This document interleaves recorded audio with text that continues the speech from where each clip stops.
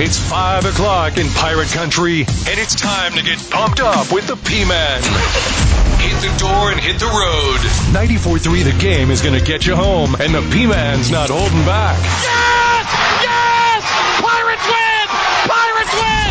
Bring on the Patrick Johnson Show on 94.3 The Game. Holy mackerel! Oh, my goodness! The flagship station of the ECU Pirates.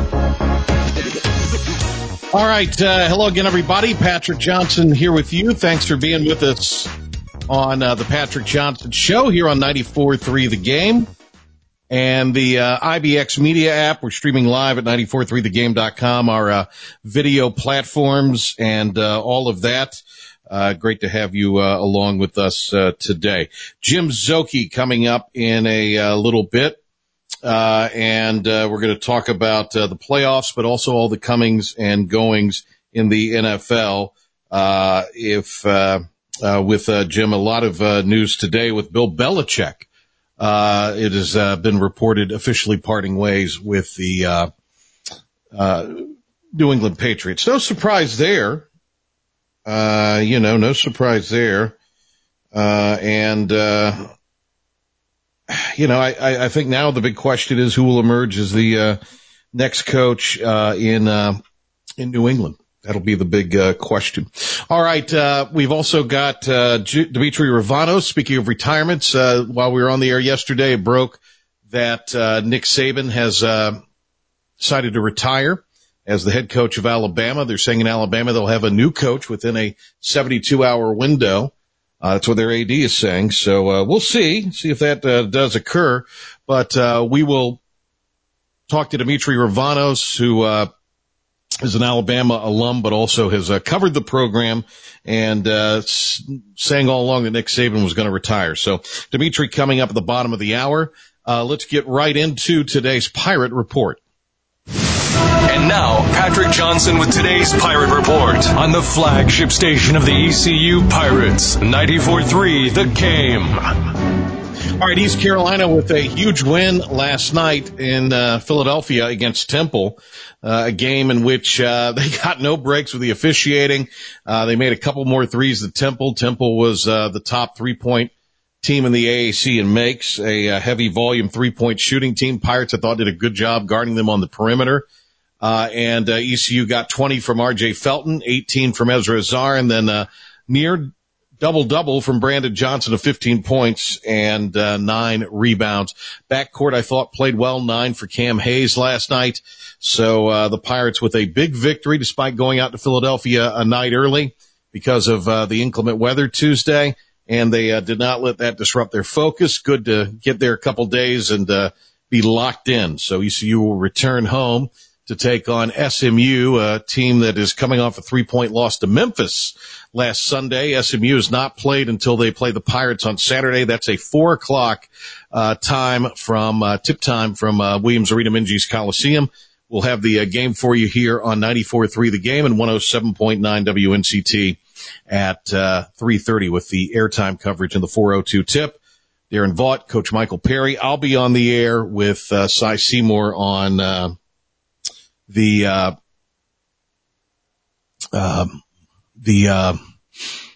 ESPN Plus. No, I'm looking at that because I'm just getting a bunch of texts that we're off the air. Oh. Just lost you off air. Yeah. Okay. So I'll look into that. Yeah, I was getting a bunch of texts. That's what I was looking at, and then I've just got a couple more that's come in. So we'll continue on because I assume we're streaming, and I'll assume we're doing all that with our video platforms and all of that still. So if you're with us there, hang in. But as far as radio, we'll check and make sure we're on the air and broadcasting on our biggest platform, which is over the airwaves on 94.3. So check that out, Pilk, and let me know what you find out. Are you able to play the cuts as we go along and do that simultaneously, or should we go ahead and get a break maybe? Let's play cuts because everything looks good on my end, so it sounds like it's something I got to text the high-ups about. Gotcha. All right, well, let's start with Coach Schwartz, who thought his team was very efficient against Temple and Philly last night. I feel like when you play defense, I really feel like your defense can help your offense, whether it's off of stops and turnovers and running, or just being able to string stops together and then get down, and whether we're in transition. What I thought we really did well on offense tonight, and Coach was talking about it before, is I thought we executed very well. I thought we executed our sets. I thought the guys were very precise with doing it. I thought we turned the ball over 10 times, and I thought, I think we could have been less than that even. Yeah. I really do. I think some of our turnovers were careless turnovers. We could have been in single digits. But all that being said, and obviously shooting the basketball well. Now Cam Hayes starts making some threes, and, RJ and Brandon, and it does a lot for your team when you start. And I thought Ezra was really efficient as a basketball player tonight, always passing, driving, free throws. I thought he did a great job. All right, more from Coach Schwartz. Talked about it was huge to get a first-ever win at Temple.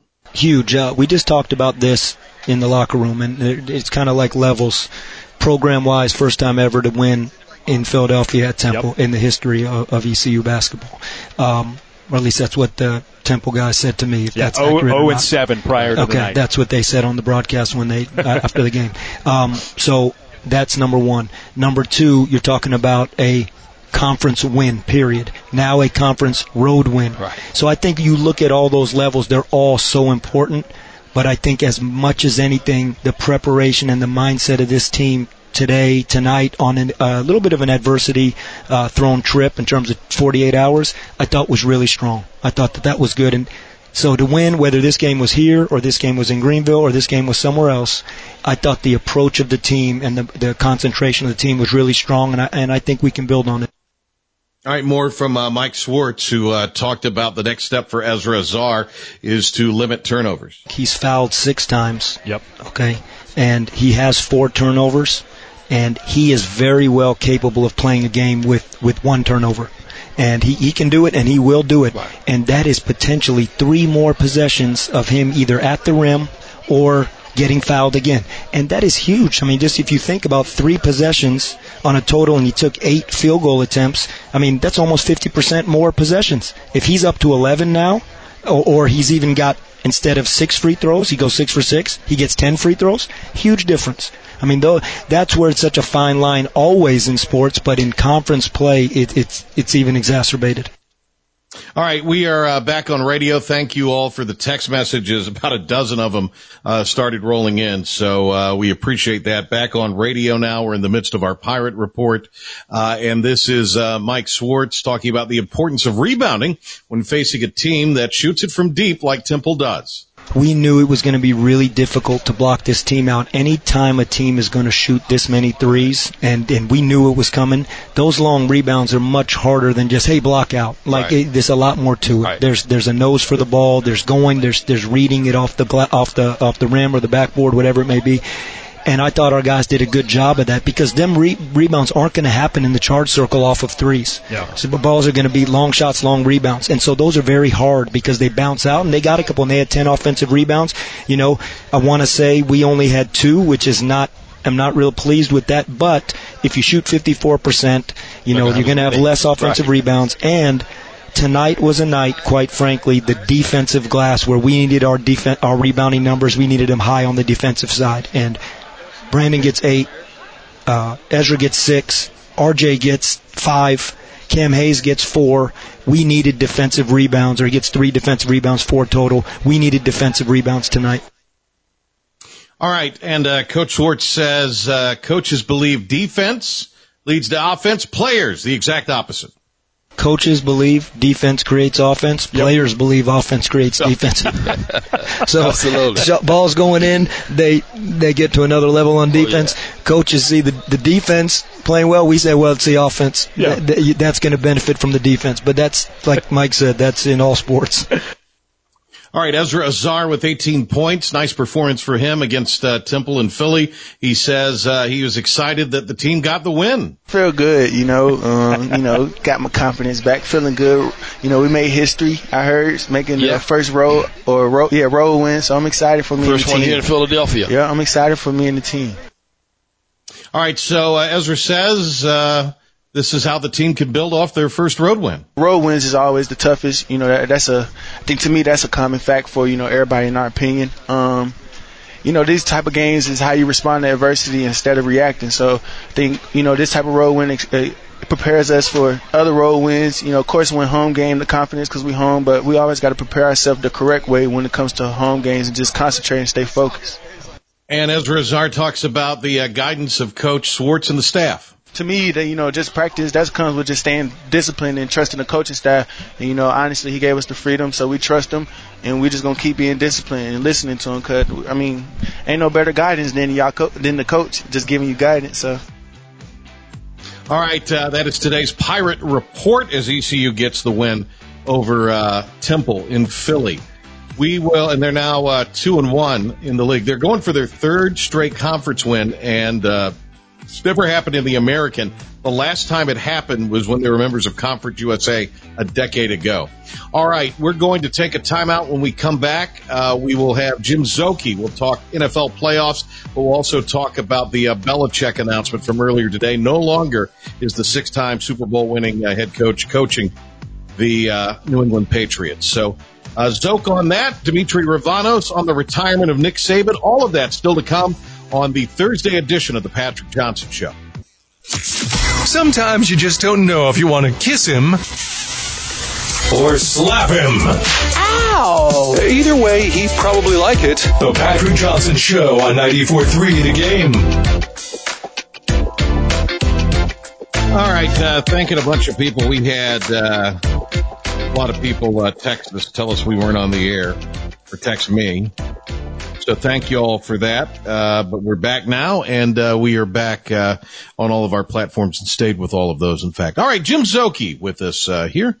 Panthers Radio Network. The season came to a difficult 9-0 end, I should say, for the Panthers. And the Szoke Man joins us here.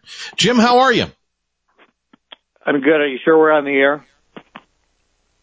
I'm guessing we are. Pilk, are we good? Dan Miller says we are, so I trust him. Dangerous Dan Miller. Well, I got the dozens of people who text me that we were off, text me. Most of them did back and said, "You're on now. You're on." And I said, "Just in time for Szoke." The question was, were they enjoying the show more or less when it was off the air? I think they probably were enjoying it more. I think they probably would have enjoyed it when it was off. Of it all. Yeah, it's that kind of thing. Scott Fitterer out.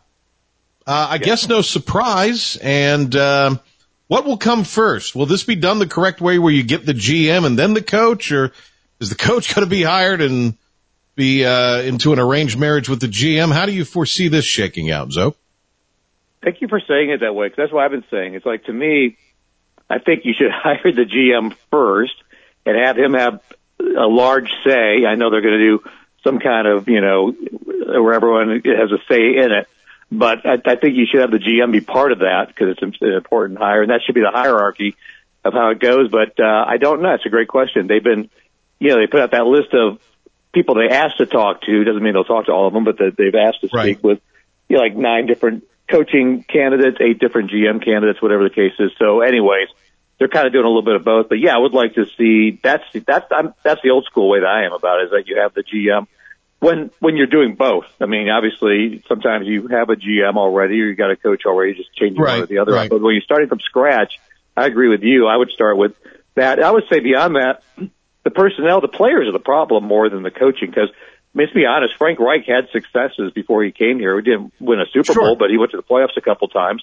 And, was well thought of in this league as a coach. They didn't have much of a change once they made the firing. And, you mentioned with, the last couple games having, the change in play calling made no difference with the offense. What would you say, we talk about what would you look for in a head coach? What would you look for at this point in 2024 as a GM? What are you looking for at a GM? The thing about being a GM is, I think one of the underrated things, talked about maybe outside of, people in personnel is fit. I mean, they always do these, here's a list of players and here's the combine and this guy ran this 40 and this guy lifted this much and this guy's stats are that. What fits what you do? If you're a 3-4 defense or you're a 4-3 defense, what kind of, you're a downhill running team or you're a vertical passing team? So I think you have to fit players to what you do.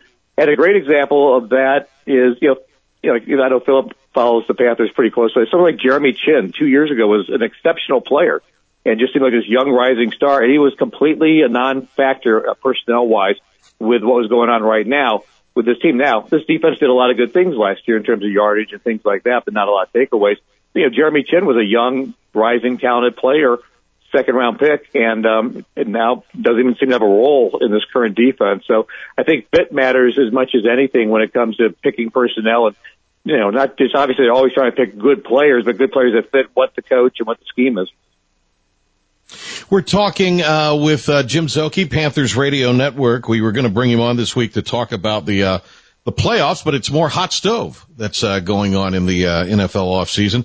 Announced earlier today what we all expected, Bill Belichick not going to be back in New England.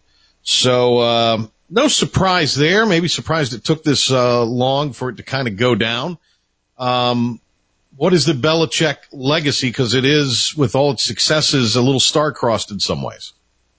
Yeah, I mean, you can make the argument, and again, I think we all know how much of an impact Tom Brady had on those championships, so you can make the argument as far as his record goes and his accomplishments. But, we may have seen the best ever NFL coach and the best ever college coach both on the move in the last 12 hours of what's going on with Nick Saban and Bill Belichick. And, of course, many people know, oddly enough, we're on the same coaching staff in Cleveland at one point when you had Nick as Bill's defensive coordinator with the Browns. But, Belichick was in 9 Super Bowls, won 6, and he's second on the all-time wins list, only behind Don Shula. So, I mean, that matters. And I don't get the impression he's done. I think, immediately, teams are already, jumping into the news, like, Washington, the Chargers, some other teams, maybe the Falcons will be interested, at least in interviewing him. I don't know if there'll be an interview here or not, but I think he'll probably land elsewhere. But I think, right. Obviously you got to respect the record, and what he's done has been amazing over a long time with New England. I was talking to somebody today. What do you think of Vegas? He's got a fascination with Garoppolo, more than the ladies in some ways. Well, Jimmy G doesn't do that great on the field, but he seems to do okay with some of the ladies. Yes, but I think, he does. I don't know about that whole situation. It's just, I don't know, it's still up in the air. That's a little bit, yes, an interesting kind of a wild card possibility, but I know from, even before he was let go, Washington's been the thing, that's been talked about the most. Doesn't mean that'll happen or that they'll reach an accord or whatever, but that's been the one that's kind of been the forefront. So to me, probably Commanders first. I think the Chargers job's going to be interesting to a lot of folks like Ben Johnson and him and whoever, because you inherit Justin Herbert and Austin Eckler and all the great talent they have that you got SoFi Stadium in LA. So it's an exciting place to be playing, like Las Vegas is obviously as well. But I think those are probably more likely opportunities. I've not really heard him connected with anything with Vegas. Why would Atlanta be something that would make sense? I mean, look at their roster. That's a team that's got talent, and they just have not, figured out quarterback. Yeah. Yeah. And I was surprised this past year when they just kind of rolled with what they had. I just was Desmond Ridder and Taylor Heineke. I just thought they would have a better option, and I think a lot of folks were surprised as good as Bijan Robinson turned out to be. In terms of prioritizing, that's the route they went was running back. So, I mean, he's a great player, no doubt about it. But in some other way, then they needed to resolve quarterback. And I'm just surprised that's what they went with last year, because it was another year of wasting, Kyle Pitts, wasting, Drake London, a lot of the good offensive weapons they have. They need a quarterback, and they need a coach that'll utilize them the right way. There also was the jettisoning from the sideline to the front office for Pete Carroll. This seems like it was a bit of a forced hand move. Do you foresee Pete Carroll coaching again at any point, or is he just going to be happy to ride off into the sunset into the front office? Well, he was talking on Monday that he was going to be coaching the Seattle Seahawks. So it's clearly sounded like it was forced. And And I felt like that was just kind of like, we don't want to fire him. We're just going to give him a job with a desk upstairs. And we would never fire Pete Carroll. It'd be like Milton in Office Space. He's going to be looking for a stapler and That's moving right. around the office. Cake. I kept passing the cake. I didn't get any cake. And so, Pete's, he's been very successful out there. He just went 9-8 this year. I mean, if he was in the NFC South, gosh, he would have won a championship. So it's just bad luck to be in the division he's in, but he's had a great run there. 14 years. Nobody's won more games in Seattle, won a Super Bowl out there, got to another one. So, I mean, he's done very well. He's 72. I think, I can't remember who tweeted this, yesterday, I guess. They said, Pete Carroll at age 72 has his entire political career in front of him, because now people, of course, they don't even start till they're 72. Right. Yeah. But I do think he would want to coach again. Again, when you take him on, you're probably getting someone for not the longest tenure. So it has to be the right situation, or would that even be a college situation like Herm Edwards did a couple of years ago? So possible. I think he wants to coach again, and I don't know if it'll happen for him or not at this point, though. How about Pete Carroll in Carolina? I don't think so. I think they would want something. I think, with Bryce Young, I think they're thinking, something long term. I just don't know that would be the right fit for here. I think Pete Carroll is more like, to me, I would think is like that Phil Jackson kind of thing, like bring in the guy that can work with veteran guys and a team that's ready, close to go with veteran players and established teams. So I don't feel like that would, we're an expansion team, let's face it. So I don't think he would be like the expansion team guy that you'd want to bring. Someone that's going to be here for a long haul, you would hope. Yeah. All right, Jim Szoke with us here. Quickly, I just want to get to a few of these playoff games. Give us a winner. If feel like it, why? But if not, if you do give us a why, make it brief. Browns and Texans on Saturday at 4:30. You're a Browns fan, so yeah.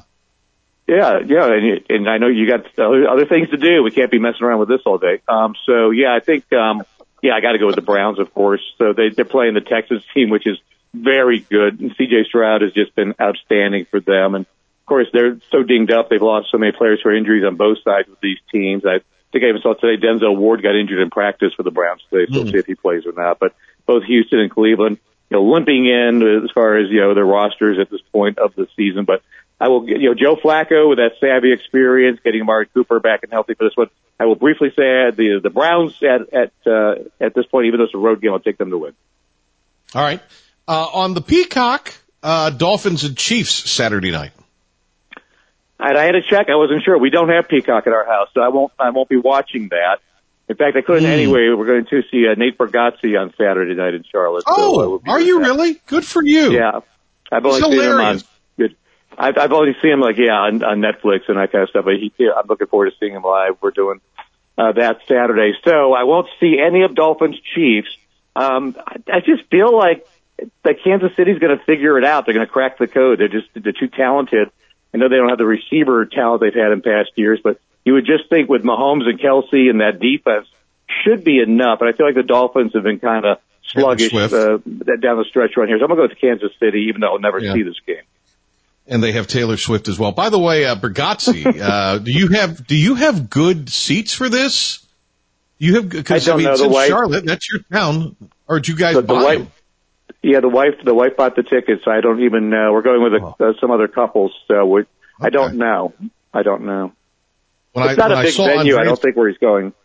Oh, okay. It's not like the arena. Okay, I got you. It's not like a stadium thing, no. Okay. Steelers Bills Sunday at 1. Buffalo. I still, and bless his heart, he's right here in Rock Hill. I still don't know how this Mason Rudolph thing's playing now, but they're 3-0. They put him in. I kind of felt like nothing else works. Well, let's give Mason a try. It's been 2 years. Let's see if he's figured anything out. So that's on some how they level. got there. Yeah, and obviously losing Watt is huge for Pittsburgh too. But yeah, Buffalo's again talent-wise overall at home. I think they should actually not have much trouble with Pittsburgh in this one. Packers Cowboys will be subject to that in the 4:30 window, of course, because of the names involved. And I'm thinking Dallas at home, no problem. I do too. I just feel like Green Bay's defense. The Panthers' one game where we scored points was against Green Bay. So imagine what Dak Prescott and Dallas could do. They might put up 100 points. So yeah, I'll go with the Cowboys to win that one. Sunday night Rams Lions, I think, is going to be fun and interesting.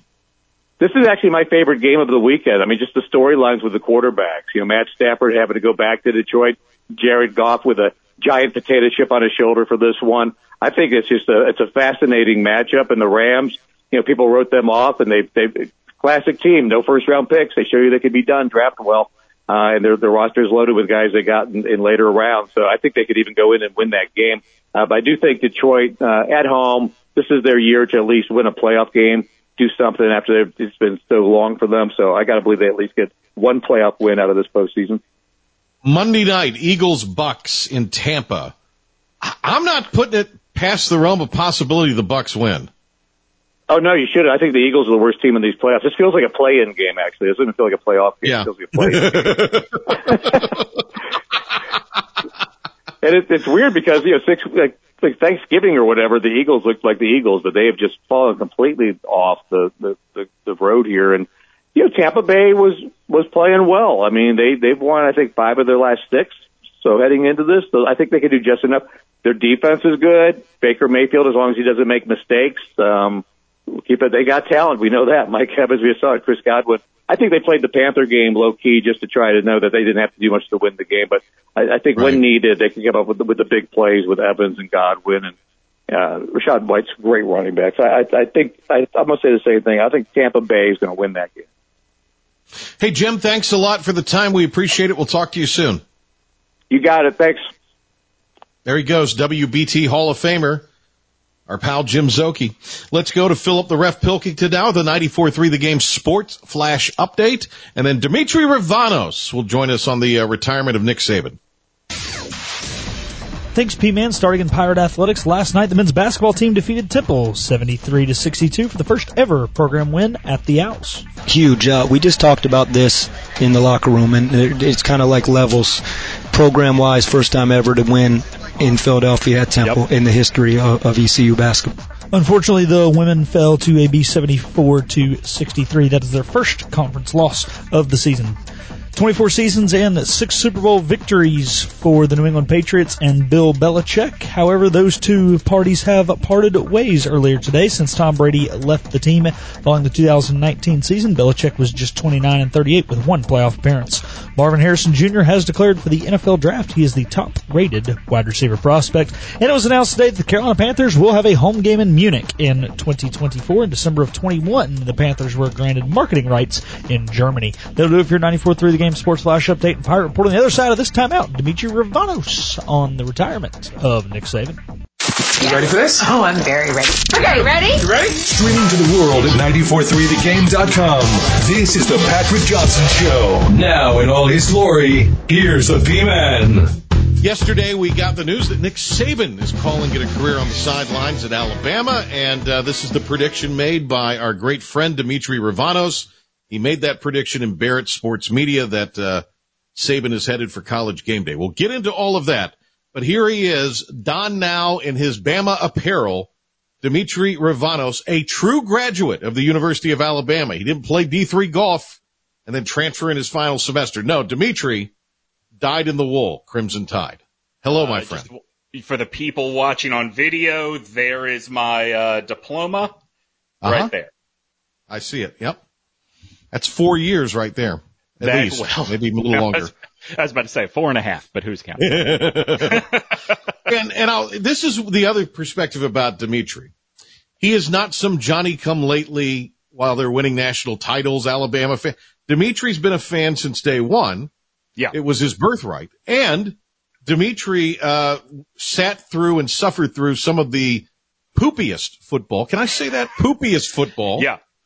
That the Crimson Tide program ever had.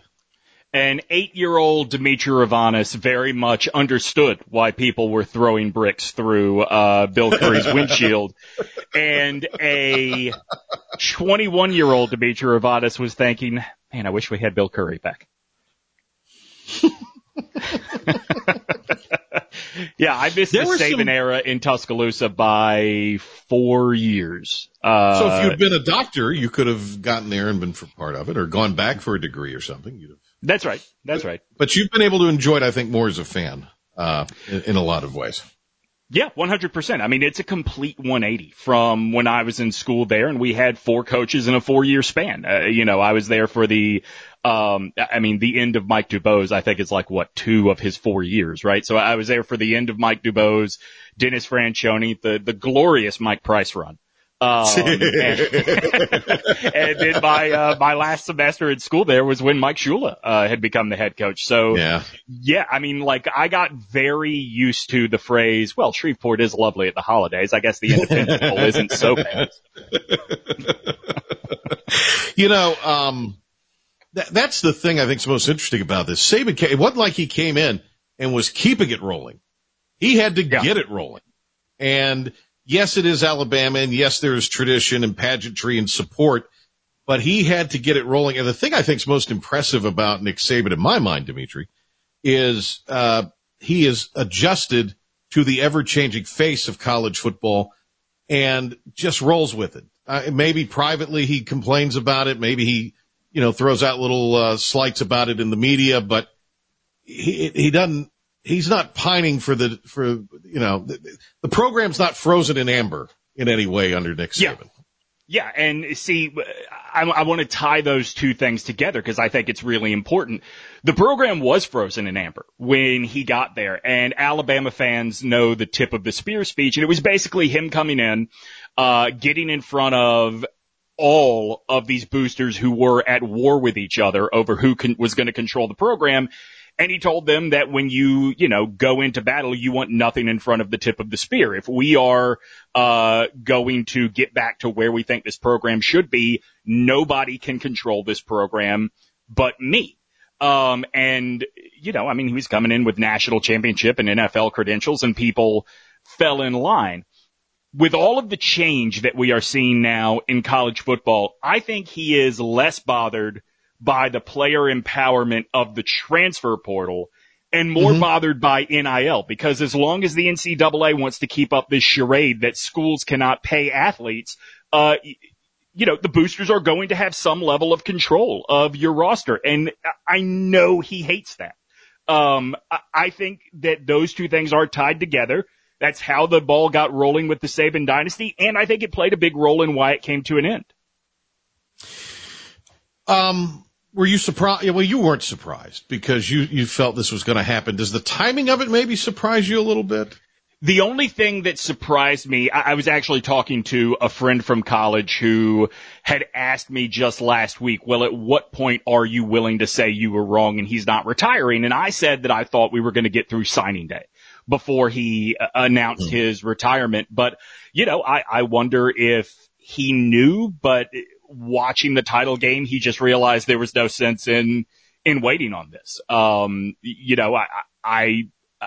The only thing that surprised me was my reaction, which was going very quickly from disappointed to gratitude. And I think you see that reflected, in a lot of people down, in the state or people with Alabama ties. The lovely and talented Dimitri Rouvanos, Young Guns podcast, available wherever you download your favorite podcast, plus writer for Barrett Sports Media, and he's written about this extensively as far as Saban going on to a media career. Before we delve into that and we delve into who could replace Nick Saban, we kind of go there now. I think he would have waited till maybe after the second signing day period if there were a logical slam dunk internal candidate. And, correct me if I'm wrong, there really doesn't seem to be right now, does there? No, and in fact, that's a good point. Like the fact that Kevin Steele retired as the defensive coordinator, who, by the way, was never in line to replace him. But that is a decision now that has to be made that he wasn't going to make. Maybe that sped things up as well. Tommy Rees is 31. Tommy Rees is not a particularly accomplished offensive coordinator. I don't think that there was ever a thought that he was being groomed to be the next head coach. I did think it was possible that if he was going to hire a defensive coordinator, I thought it was very possible that they hire Glenn Schumann from Georgia. He is a Bama alum. He started his career as a GA for Nick Saban. I thought it was very possible that you groom him for a year and make him the next head coach. But look, there are going to be plenty of guys with Alabama ties, with Nick Saban ties specifically, that are mentioned. I don't think anybody really knows who is at the top of the list except for Greg Byrne, the athletic director. But they said that in 72 hours they plan to have somebody. Yeah, and that has a lot of people connecting the dots that, Kalen DeBoer has had this extension on his desk at Washington for a month that he hasn't signed. And look, DeBoer is an awesome coach. And I think that if he were to bring Ryan Grubb along, his offensive coordinator, that would cure a lot of the decommits that you are inevitably going to see. That being said, DeBoer doesn't have any connection to the South, and that's not a killer, but it is something that you have to consider these days. I don't think guys from Alabama are going to be decommitting to go to somebody's cruddy 7-5 program. They're not going to be lining up. Tell this kid from Saraland named Ryan Williams, a 5-star receiver that decommitted last night, and now the hot talk is he is headed to Auburn. That is literally decommitting to go to a cruddy 7-5 team. Well, I was thinking more along the lines of, somebody in the CUSA or the American even. But yes, I get what you're saying. Dimitri Ravanos is with us here. The list. Look, I was in Clemson a few times this year doing games. Dabo's great with the media. I mean, I know he's great. He was great to me. And, I mean, he's been great to me the two times I've talked to him. Right. I mean, he was awesome to me and talked to me on the sideline like he and I've been covering him for years. Yeah. And, now I think a lot of it is you and I are not idiots and we know what to ask and how to ask it, and we're paying attention. But, there's discord with Dabo there at Death Valley for some reason.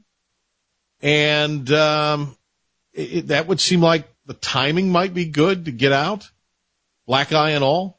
Patrick, if they hire I know Dabo you don't want Swinney, it. I will vomit. I will come on this show and make myself vomit. Listen, I'm going to give you my most toxic Bama guy opinion, okay? His speech to Tyler about gratitude over expectation. Right. Was the most loser Auburn bullcrap I have ever heard in my life. How on earth is he going to survive in Tuscaloosa? Now, don't get me wrong. I've never been a big Dabo guy as a coach. The insistence that his way is right and the inability to adapt has always bothered me. But that sealed the deal that this dude is just not serious, as a head coach. I'm not knocking what he has accomplished. Even if you are the type of person that wants to make the argument that, playing in the ACC benefited him, fine. He does still have 2 national championships. I'm not going to take that away from him, but he can't do that at Alabama. He just can't. He would be laughed out of town. Kirby Smart. Oh, Patrick Johnson, be still my beating heart. It's not going to happen. I mean, it would be great. I would love for Greg Byrne to even begin this process by going to Kirby and asking, is there a dollar amount? I don't think he's even going to do that because I do think it would be a waste of his time. You got to remember, Kirby is from South Georgia. Kirby is a Georgia alum. This has been his dream to build what he's building at Georgia. He doesn't have to go to Alabama. He has Alabama. It just happens to be in Athens, Georgia right now. If there is a former Saban coordinator that I think would be a home run and is attainable, I think it's Steve Sarkisian. Now, I was about to ask you about him, yes. Yeah, I think that he is on the offensive side of the ball what Saban is to defense. He is just as good as the game plan is, the adjustments are even better. But here's the thing. Alabama can go to Steve Sarkisian and say, Steve, just tell us the number, and that is what you will make. And, Texas could come back with a blank check and a space shuttle. It's going to be a bidding war that would be very hard to win even for Alabama. Right. Okay, so those 3 various reasons why not. Who else is? I mean, it can't be a coordinator, Dimitri, can it? You can't place a coordinator into that situation. No, I've thought about that a lot. Coach Prime. What about Coach Prime? If Prime would get serious about just being the CEO and letting the coordinators coordinate and not overreact to game by game performance, I think he'd be great. I think he'd be great as a recruiter. He doesn't have, like, if you hire Coach Prime tomorrow, the fan base is going to revolt. I think Dan Lanning at Oregon, if Alabama can get past the $20 million buyout, is everything the fans want. I think Kalen DeBoer. Do you really think so? I do. I think DeBoer's more impressive than he is. I think DeBoer is more impressive, but Lanning is 37, former member of Saban's staff, former member of Kirby's staff, has deep SEC ties. Like, I think that matters. And, by the way, has been much more successful on the recruiting trail than DeBoer. I think DeBoer would be awesome. I just don't think it's going to be him. I've heard Marcus Freeman's name at Notre Dame thrown around a lot in the last 24 hours. I don't see it, but it's creative, that's for sure. As much as James Franklin has failed to close the deal at Penn State, I think there are a lot of people that remember what he did at Vanderbilt and very easily could convince themselves with Alabama's resources he could get over that hump. The most interesting name that I heard thrown out with some credibility. Lane's not built for that job. Lane is a lot like Dabo in the sense that he is going to crumble under the pressure. It'd be fun. It'd be fun for 3 years, but it would be right back here. The most interesting name I've heard thrown out with some credibility, and it seems like a long shot, but I can't dismiss it, would be DeMeco Ryans, the head coach of the Houston Texans, former Bama player, right? But I think that the reason I think it is such a long shot is he does not have college aspirations. Even to go back to his alma mater, he grew up just a few miles away in Meridian, Mississippi, so it would be going home. His entire coaching career has been in the NFL. There's a very good chance he's going to win Coach of the Year this year. He is already back home in a sense with the team that drafted him. It's a cool idea. I don't see it happening though. Well, he's got a great quarterback. I mean, they're set up for success in Houston for a while now. So, and honestly, that's why I think he could be successful at Alabama, never having had college experience. Because think about that quarterback. What did he do? He figured out what that guy did best and let his offensive coordinator design an offense around it, rather than insisting that this is the way we are going to play offense. He's adaptable. Like I said, I think it's an awesome idea. Obviously, it would be the first black head coach in Alabama history, and also a former player with a lot of belts on the wall. Like, I think that would excite people, but it's not going to happen. Dimitri Urvanos. All right, D, when you look at Nick Saban's future, what is it?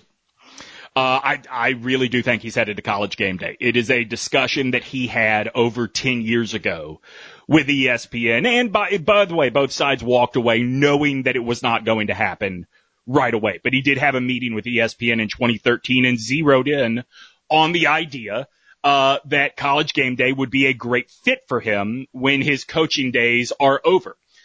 Look, Game Day's at a crossroads right now. For people that don't follow the industry, Lee Fitting, who was the creative genius behind that, this past season was the first without him, and the show felt it was a tough watch. Wayward. Yeah. I obviously ESPN and Pat McAfee have some issues right now. I think that McAfee will be back though. Lee Corso, I think, has earned the right to leave when he wants to, but that doesn't mean you have to have 3 hours of Lee Corso on TV.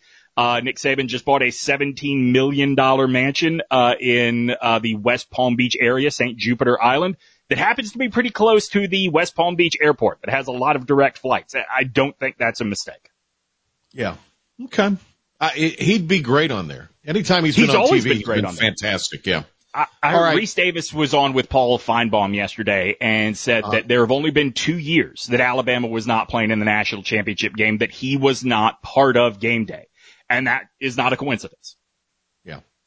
Let me ask you, what is the legacy? I mean, it's obvious. Positive, yes. In many ways, but when you go drill down on what he did there, turning around the program and attaining national champ, what is the legacy all told? Yeah, both on that local Alabama level, but then in the game, in your opinion?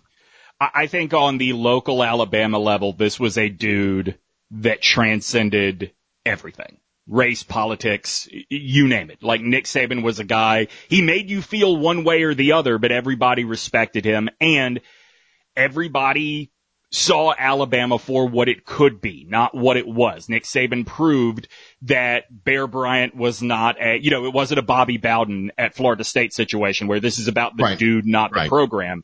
a lot of guys have won championships at Alabama, but outside of Bear and Wallace Wade, it had been guys with one championship, right? And Nick Saban showed that the resources are here. The passion is here. This program is serious. They just need the idiots to get out of their own way. I grew up down in Mobile, and my dad had a really nice restaurant, and it was a place where a lot of the Alabama boosters from that part of the state would come in to eat and show off how wealthy they were, right? And my dad would always take care of them in exchange for tickets, or at least would do that about once a year. Right. Yeah. And so one year, I'm introduced to one of these guys as, my son's a student at the University of Alabama. And this happened to be when, this happened to be a time when Alabama was going through a coaching search. And, this person and I were engaging, just talking about the candidates and everything. And this guy said to me, and you may have to know a little bit about Alabama to understand this, that, it's going to be a matter of who gets to make this decision, Mobile or Birmingham, meaning, which faction of boosters. And what you have to understand about both is there's money in both. In Birmingham, it's a lot of medical field money. Right. In Mobile, it's a lot of inherited money, mainly from the timber industry, right? And this guy said to me, it's going to come down to who gets to make this decision, Mobile or Birmingham. And he looks around as if he's about to say the most racist thing in the world and instead says, Dr. Money ain't timber money. And that was the booster core in a nutshell before Nick Saban got there. That's pretty good. What a line. Dr. Money ain't timber money. That's awesome. I love that. Yeah. Great it's the stuff, kind of insight Dimitri. I bring to this show. It is. Well, and I knew we had to get you on as soon as this was announced yesterday. Hey, appreciate it very much. And we'll look forward to seeing who the new coach, depending on who they hire. We may get you back on for a little reflux. Yeah, in more ways than one, depending on who they hire. Very good point. There have been two people in my lifetime at Alabama that have made me feel the kind of joy that I have in the last 17 years. One of them obviously is Nick Saban. The other is Sean Alexander, who senior season was my freshman year there. I'm happy for Nick. I'm sad as a fan. I really am. It's the end of something really special beyond just the championships. Hey, Dimitri, thanks a lot. Hey, Patrick Johnson, thank you a lot. There he goes, Dimitri Ravanos. Good stuff. Great show today. Enjoyed Zoki being on. He was fantastic. Dimitri, of course, is always great. Philip, good show, buddy. What do you think? I think it was fun. I wish we had a little more time with Zoka. I was going to ask him about going to Germany this year. Didn't get to talk to him about that. Maybe we'll have him on next week. Yeah, I think we'll get Zoka on next week. Makes sense. And he's good, so we'll get him on next week. How about that? All right, back tomorrow, 10 o'clock, special time. Brian Mull will be with us. We're working on some other guests. But we'll talk college basketball and preview the ECU SW game tomorrow. We've got it booked today. Christy Overton Johnson is going to be with us in the studio on Monday. All right, see you in the morning. I'm talking the town. 7 life's challenges head on, and just like we protect our quarterback, the team at East Coast Agency is here to protect what matters most to you. We're talking about those game-changing moments off the field, your home, your trusty ride, or your business. So, if you're searching for a team that's got your back, look no further.